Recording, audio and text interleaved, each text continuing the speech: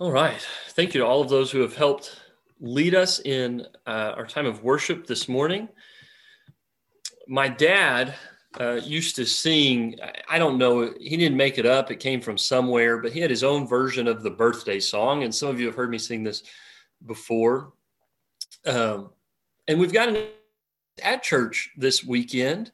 I think Nora and Devin and Harper and Henry have all had birthdays. I'm sure there's others that I'm missing, but so my dad had a birthday song, and it went something like this: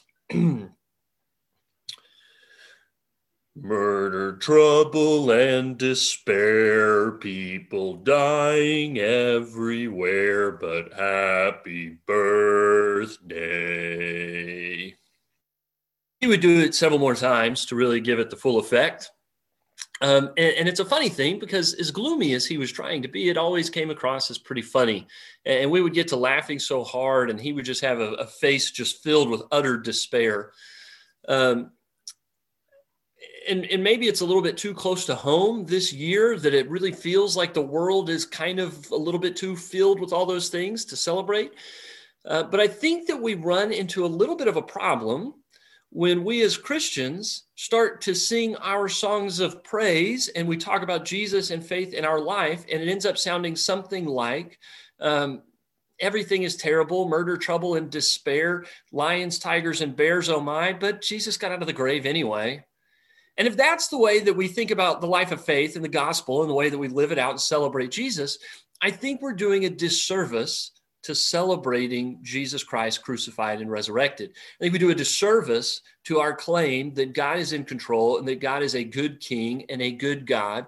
And if we're just gloomy all the time, we run into all kinds of problems. I don't think the world is very attracted to a group of Christian people who sing song of praises like murder, trouble, and despair, people dying everywhere, but Jesus loves you. So last week, we kind of began a couple-week conversation on nostalgia and understanding the bad old days or the good old days, or what are these days and how do they fit into the past. And last week, we talked about the spiritual danger of nostalgia. Ecclesiastes 7 and verse 10 says very plainly, "Do not say, why were the old days better than these? For it is not wise to ask such questions." It's not wise to ask, why are the old days better than these? But we love asking these questions. We love being nostalgic. And it's not to say there's not a place for remembering special people that we've lost, because that's good grieving. It's celebrating their life and their legacy in us.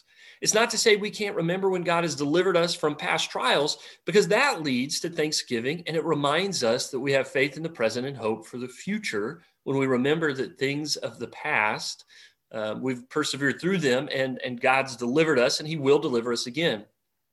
The problem is when we only remember the good of the past and we don't remember the difficulty and the struggle of it, we turn the past into a rose-tinted idol. Nostalgia then becomes an unrealistic worship of the past that prevents us from moving through the present with hope for the future. Spiritually, that kind of nostalgia can become idolatry. It fails to trust God in the present. It fails to help us live with Christian hope for the future. It can cause some spiritual problems. When God wants to take us from where he finds us to where he wants us to be, nostalgia will anchor us to where he found us, and we don't want to go forward. God will say, come on, I'm inviting you over here, and we'll say, the journey looks hard, no thank you. It prevents us from receiving the redemptive work that God tries to do when we're going through trials and difficulty in our life. And God says, I'm going to grow you up towards full maturity, like it talks about in James 1. I'm going to grow you up to full maturity through the suffering that you're going through. And we say, I'm going to bypass the suffering and just kind of stay immature like I am. Thanks, God. No, thank you, though. I remember the good old days, and I'm just going to stay the way I was. And finally, nostalgia leads Christians to live into worry and fear instead of faith and hope. And we get bogged down in those things. And those are not the way, the spiritual characteristics of faith-filled, gospel-oriented people. So I told you last week that week, what we would be doing is getting into the actual evidence of whether or not the good old days were that much better anyhow. Because the assumption that we often have is that things used to be better and that they are getting worse. We all kind of buy into that narrative. In fact, if you go back to 2016, you'll find people saying this is the worst year ever. That, of course, was until 2017, which became the worst year ever. And then 2018 was famously the worst. So, I mean, every year we're convinced that things are getting worse and they aren't as good as they used to be. We believe that suffering is on the rise. We believe that that anger is up, division is up, that poverty, illness, natural disasters are all happening at greater rates and with greater frequency and in worse extents than they have been in the past. And so how, in a world where we're convinced that things actually are really worse than they've ever been before, how can God ask us in a world like that to not say, why are the old days so much better than these days? Which brings me to one of my favorite TED Talks of all time. I don't know if you're familiar with TED Talks. They're technology, education, and I don't know, the D stands for something. But they're talks that they bring in experts from around the world, and they give these talks at conferences. They're streamed on YouTube, and a lot of them are very, very good. And one of my favorite is by Dr. Steven Pinker. Dr. Pinker is a Canadian psychologist who's written a book called Enlightenment Now. Haven't read it, but he did a TED Talk on the book. I've watched that 4 times. That only takes about 15 minutes. In the book Enlightenment Now, though, he's got over 75 charts and graphs and statistics that argue convincingly that based on data, the world is getting better.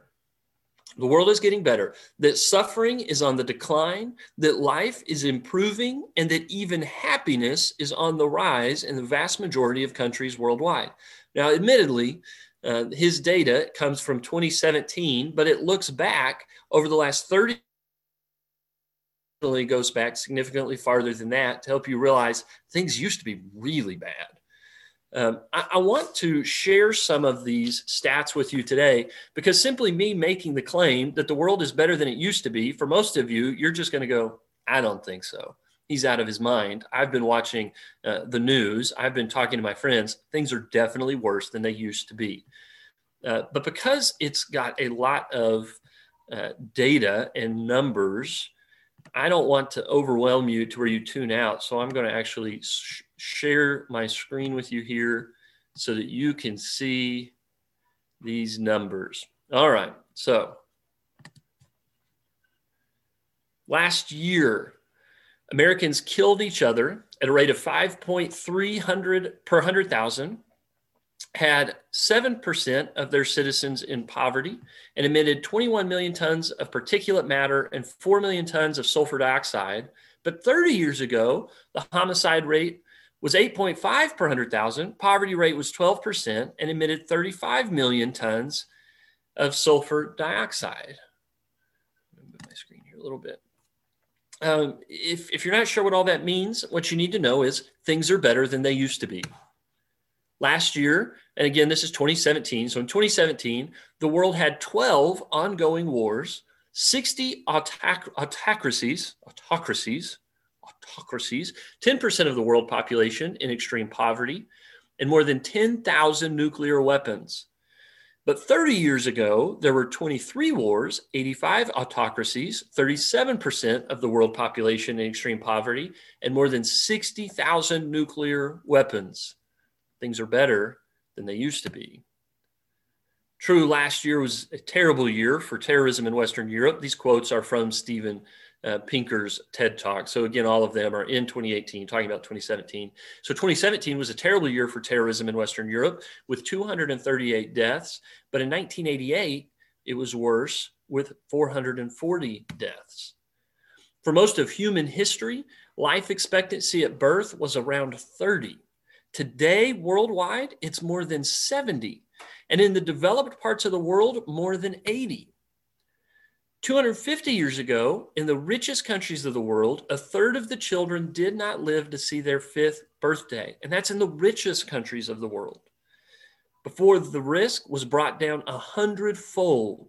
Today, the loss of life before the age of before 5 befalls less than 6% of children in the poorest countries of the world. Famine, of course, is one of the 4 horsemen of the apocalypse. It could bring devastation to any part of the world. Today, famine has been banished to the most remote and war-ravaged regions. Also, side note, last week I made a joke about how we were living through last year the first ever toilet paper famine in the history of the world. Randomly, I came across this week a YouTube video with Johnny Carson, I think back in the 70s, making jokes about a total toilet paper shortage. So truly, nothing is new under the sun. 200 years ago, 90% of the world's population subsisted in extreme poverty. Today, fewer than 10% of people do. For most of human history, the powerful states and empires were pretty much always at war with each other. Peace was a mere interlude between wars. Today, they are never at war with each other. The last great power war pitted the United States against China over 65 years ago. And this is talking about wars between the great powers of the world that bring the whole world into the conflict. More recently, wars of all kinds have become fewer and less deadly. The annual rate of war has fallen from about 22 per 100,000 per year in the early 50s to 1.2 today. Over the last century, we've become 96% less likely to be killed in a car crash, 88% less likely to be mowed down on the sidewalk, 99% less likely to die in a plane crash, 95% less likely to be killed on the job, 89% less likely to be killed by an act of God, such as drought, flood, wildfire, storm, volcano, landslide, earthquake, or meteor strike. Presumably, not because God has become less angry with us, but because of improvements in the resilience of our infrastructure. And what about the quintessential act of God, the projectile hurled by Zeus himself? Yes, we are 97% less likely to be killed by a bolt of lightning today than in years past. Before the 17th century, no more than 15% of Europeans could read or write. Europe and the United States achieved universal literacy by the middle of the 20th century, and the rest of the world is catching up. Today, more than 90% of the world's population under the age of 25 can read and write. Thanks to the universal penetration of running water and electricity in the developed world and the widespread adoption of washing machines, vacuum cleaners, refrigerators, dishwashers, stoves, and microwaves, the amount of our lives that we forfeit to housework has fallen from 60 hours a week to fewer than 15 hours a week. In 86% of the world's countries, happiness has increased in recent decades. I hope that this was overwhelming to you. If you weren't able to take it all in, I didn't intend for you to do that. There won't be a test or a quiz on the material. But what my hope is that you would see this and be overwhelmingly convinced that the world is not worse than it has been historically. So many different areas of life and conflict and health and wealth are increasing.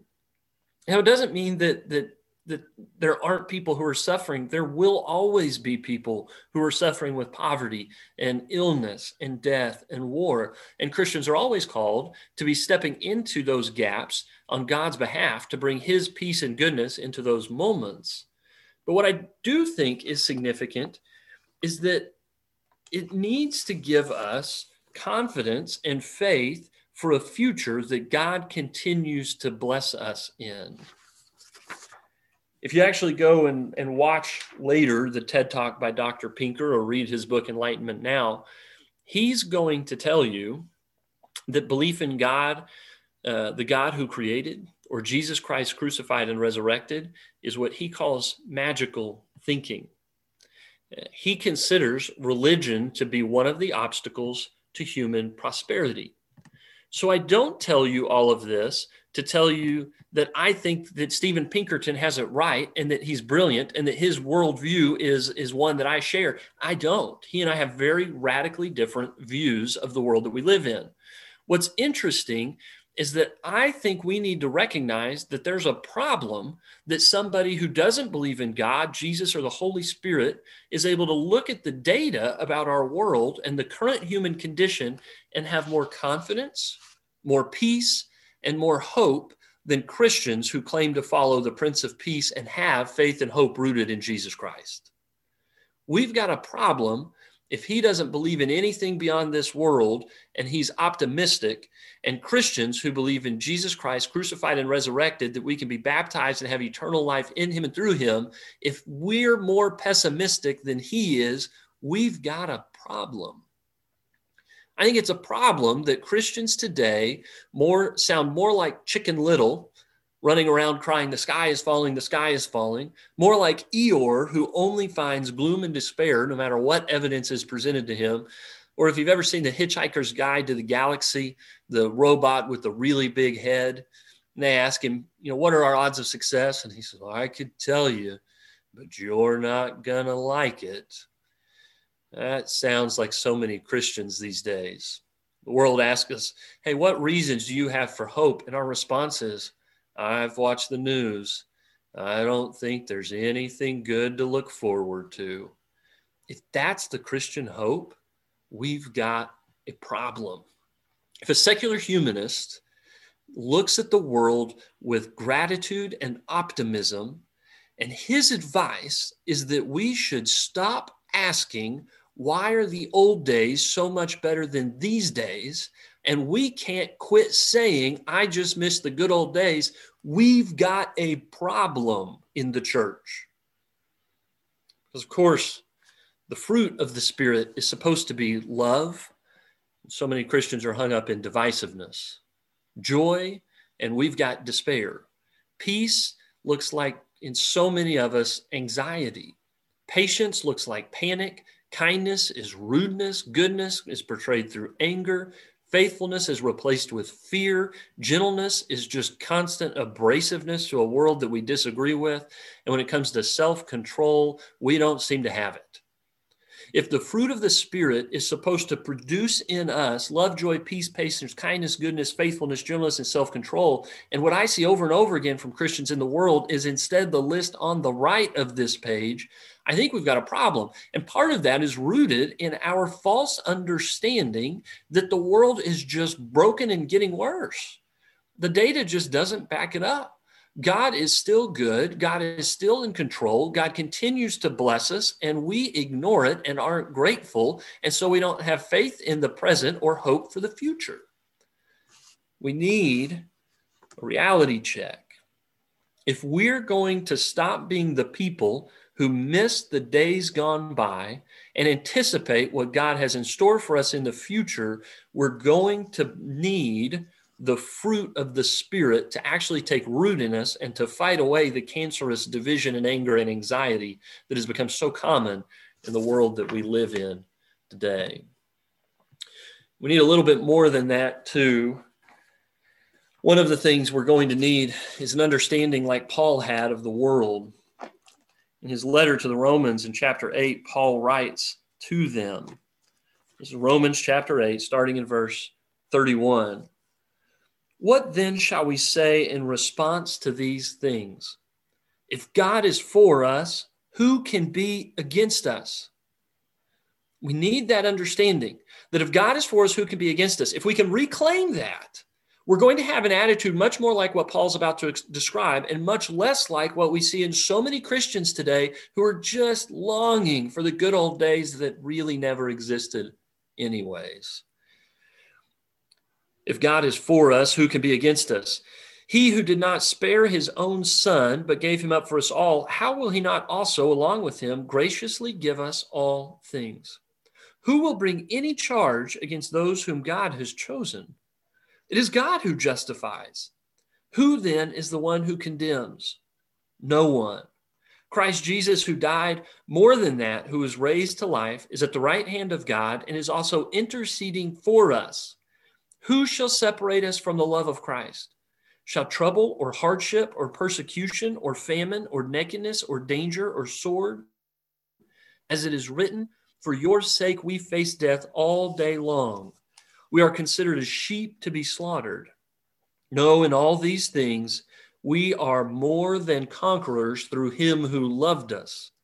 For I am convinced that neither death nor life, neither angels nor demons, neither the present nor the future, nor any powers, neither height nor depth, nor anything else in all creation will be able to separate us from the love of God that is in Christ Jesus our Lord. If you can read that and then be in despair about the present or the future, you weren't paying attention. If you can hear those words and be worried about the condition of the world that we live in, if you can do that, then you're not accepting what Paul says is true about the love of God, because you can't be separated from that. And that death, nor life, nor the present, nor the future, or anything else can challenge that. And yet here we are in our lives over and over again, finding different ways to sing and share with other people and worry and post on Facebook. Murder, trouble, and despair. Things are terrible everywhere, but Jesus loves you. Boy, Paul, I think, said it better than we often do. We need to reclaim this confidence in the love of God demonstrated in the life, death, and resurrection of Jesus Christ. We need to understand that if God is for us, there is no one who can stand against us. There is nothing that can separate us from the love of God, and there is no reason for anxiety or despair if we actually believe those statements are true. If we're going to stop being the people who long for the past and instead become the people who are hopefully anticipating what God has in store for us next, we have to be rooted in the gospel message, salvation of Jesus Christ that is offered to us, and the love which none of our current circumstances can separate us from. There's nothing going on in the world right now that can separate you from God. And the last passage I want to look at today is the one that Evan read earlier. Philippians chapter 4, because we can't just be rooted in the salvation that Jesus offers us. We actually need a little bit of nuts and bolts teaching to help us understand how it is that we can be these people that aren't gloom and doom, but Jesus loves me. The letter to the Philippians, Paul writes, "Rejoice in the Lord always. I will say it again, rejoice. Let your gentleness be evident to all. The Lord is near. Do not be anxious about anything, but in every situation, by prayer and petition, with thanksgiving, present your request to God. And the peace of God, which transcends all understanding, will guard your hearts and your minds in Christ Jesus. Finally, brothers and sisters, whatever is true, whatever is noble, whatever is right, whatever is pure, whatever is lovely, whatever is admirable, if anything is excellent or praiseworthy, think about such things. Whatever you have learned or received or heard from me or seen in me, put it into practice, and the God of peace will be with you." We need to seek out what is good, excellent, noble, praiseworthy, and true. We need to seek out the things of God. Church, I'm telling you, if you spend 2, 3, 4 hours a day pouring in gloom, doom, and depressing, worried people and their fears into your mind and into your heart, you will be filled with those things. But if you instead orient yourself to seeing what God has done, what God is doing, having confidence and hope in what God will do, reading in his word, surrounding yourself with his songs of praise, choosing people to surround yourself with who can be encouraging to you, choosing to be the kind of person who can be encouraging and uplifting to others, a voice of optimism instead of a voice of despair, a voice of hope instead of a voice of anxiety. If we can become the people who focus on these things, then we're going to start looking a lot more like the people that God is calling us to be, and a lot less like the people who buy into this story that this year is the worst year ever, period. Because the truth is, there's a lot of things that are better than they used to be, and I'm thankful for them. And I hope that you are too. And I hope that you aren't buying into this idea that God has left us to this world of despair. And so we just have to endure it and suffer through it and be miserable until Jesus comes back and brings us home. God is with us. God, if he is for us, who can stand against us? God fills us with his Spirit that gives us love, joy, peace, patience, kindness, goodness, all of the things that we need to experience incredible joy and fulfillment in this world and in this life, regardless of our circumstances, because there are no circumstances that can separate you from the love of God and the salvation that can only be found in Jesus Christ. I hope that this lesson has been an encouragement and a blessing to you today. Because if this kind of data and information is more encouraging to people that don't believe in God than it is to the people who believe that God created, Jesus saves, that we are redeemed and given salvation as a result of that, we've got a big problem, church. We need to believe that we are more than conquerors, that nothing can separate us from God, and that we're called to live differently than the world by believing that God is good and God is with us.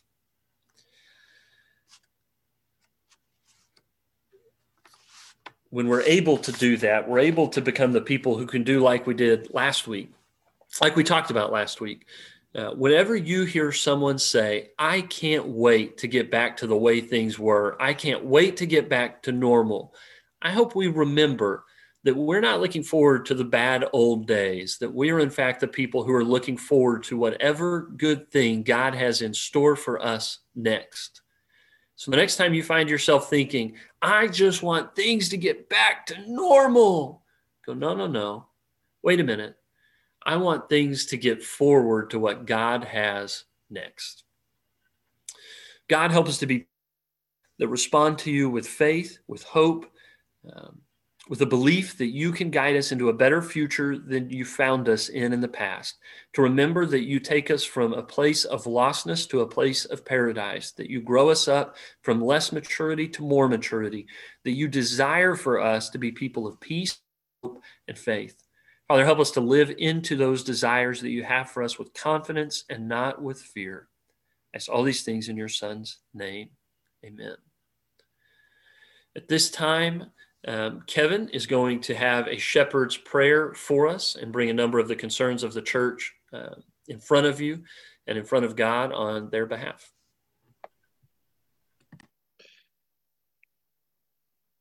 I want to thank Kent for those words.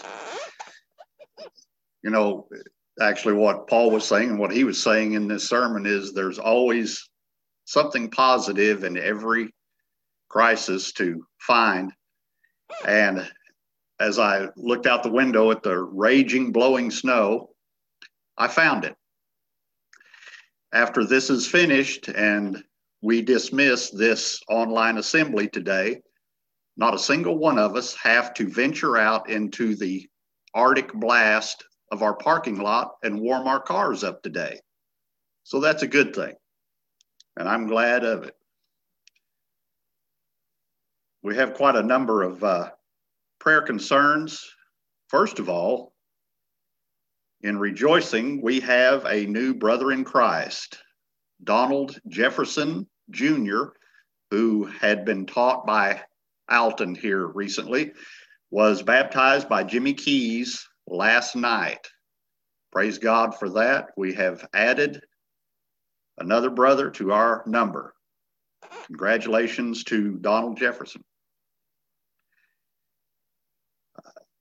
We want to remember Bonnie Jones as she recovers from serious back surgery. Also, Joanne Hawkins is in the hospital at this time with a UTI and dehydration. The good news there is she is improving and she is in a warm, safe place at this time. Jackie Bray asked that we pray for C.E. Trousdale, I hope I pronounced that right, who fell and broke his hip on Monday. So we want to remember C.E. Also, those battling COVID, Jimmy Dwayne Keys, Kelly's friend Marie, Jack Cummins, and Gina Blankenship's uncle. All of these and others that we know of have been battling illness in their family. We want to pray a special prayer also for Pat and Gail Schoonover and their family, who very suddenly and unexpectedly lost their daughter, Stacy, this week. She has passed away. Their hearts are torn, as ours, and we definitely want to offer them up to God at this time. I also got a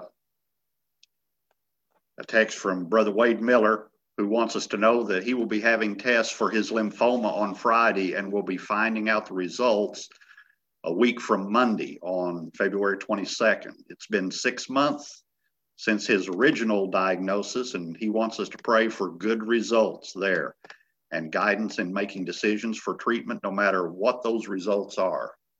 So you want to add Wade Miller to your prayer list as well. Let's go to God together at this time. Lord, though we often, especially as of late, seem to find that these are the worst of times, we ask that you remind us, that you help us to have a perspective of things couldn't be better because we are in Jesus. His blood cleanses and saves us.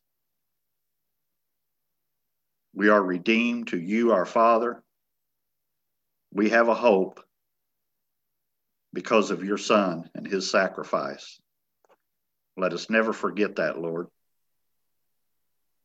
Whatever this world throws at us, we can overcome. And Lord, we have many on this list who the world has thrown some very large stones at as of late. For those we mentioned who have had surgery or will be having surgery. And Lord, I want to include our sister, Anna McBroom, who will be having shoulder surgery very soon. This surgery might leave her in a sling of her arm for up to 6 weeks. We want to include her in that group as well. Lord, for these who are fighting COVID or other diseases or injuries in their body, we ask that you would give them strength, carry them through the procedures successfully, help them ward off the pandemic, and restore everyone to their much wanted health. Dear God, for our new brother in Christ, we thank you that his heart has been touched and led to Jesus. We thank you for Alton and Jimmy, who helped facilitate that and bring him to you, Lord. Dear God, for our brother Pat and sister Gail, we're grieving at this time. We ask that you would send your spirit upon this family. A mother and father have lost a child. A husband has lost his wife. 2 children, though almost grown, have lost their mother. Dear Lord, touch them, wrap your arms around them, and help us to do the same. We mourn with them at this time. Dear Lord, we are so thankful that we have your church, that we have the body at Northwest for times like this, when things seem to be out of control or in critical situations. We are thankful that we have each other, that we are all many parts of one body, that the hand can comfort the arm, the foot can comfort the leg, that the heart can be touched, that the head can be healed, Lord. Thank you for making us all children of yours and one flock that leans on each other as we lean on you and on our Savior, Jesus. Be with us this coming week as we endure what, Lord, is actually dangerous weather conditions. Keep us all safe. Be with those who do have to get out and be about or work in these conditions. We love you and we know that your hand of protection is on us. Continue to keep it on us, Lord. We pray these things in the name of your Son. Amen. Amen. This time, I want to go ahead and let you know we do have the Pants and Pancakes drive-through event, I believe, is on the calendar for next Saturday with setup on Friday night. So if you'd like to help out with that, reach out to Danielle Nussbaum, I believe. So know that that's coming up, and we need volunteers to help. And also, Stacy Schoonover's funeral will probably be Friday afternoon at Northwest. We'll have more information on that in the days to come. So be looking for that and praying for that family throughout this week. At this moment, Dante's going to play a closing song for us. And after this song, we will be dismissed to visit and encourage one another with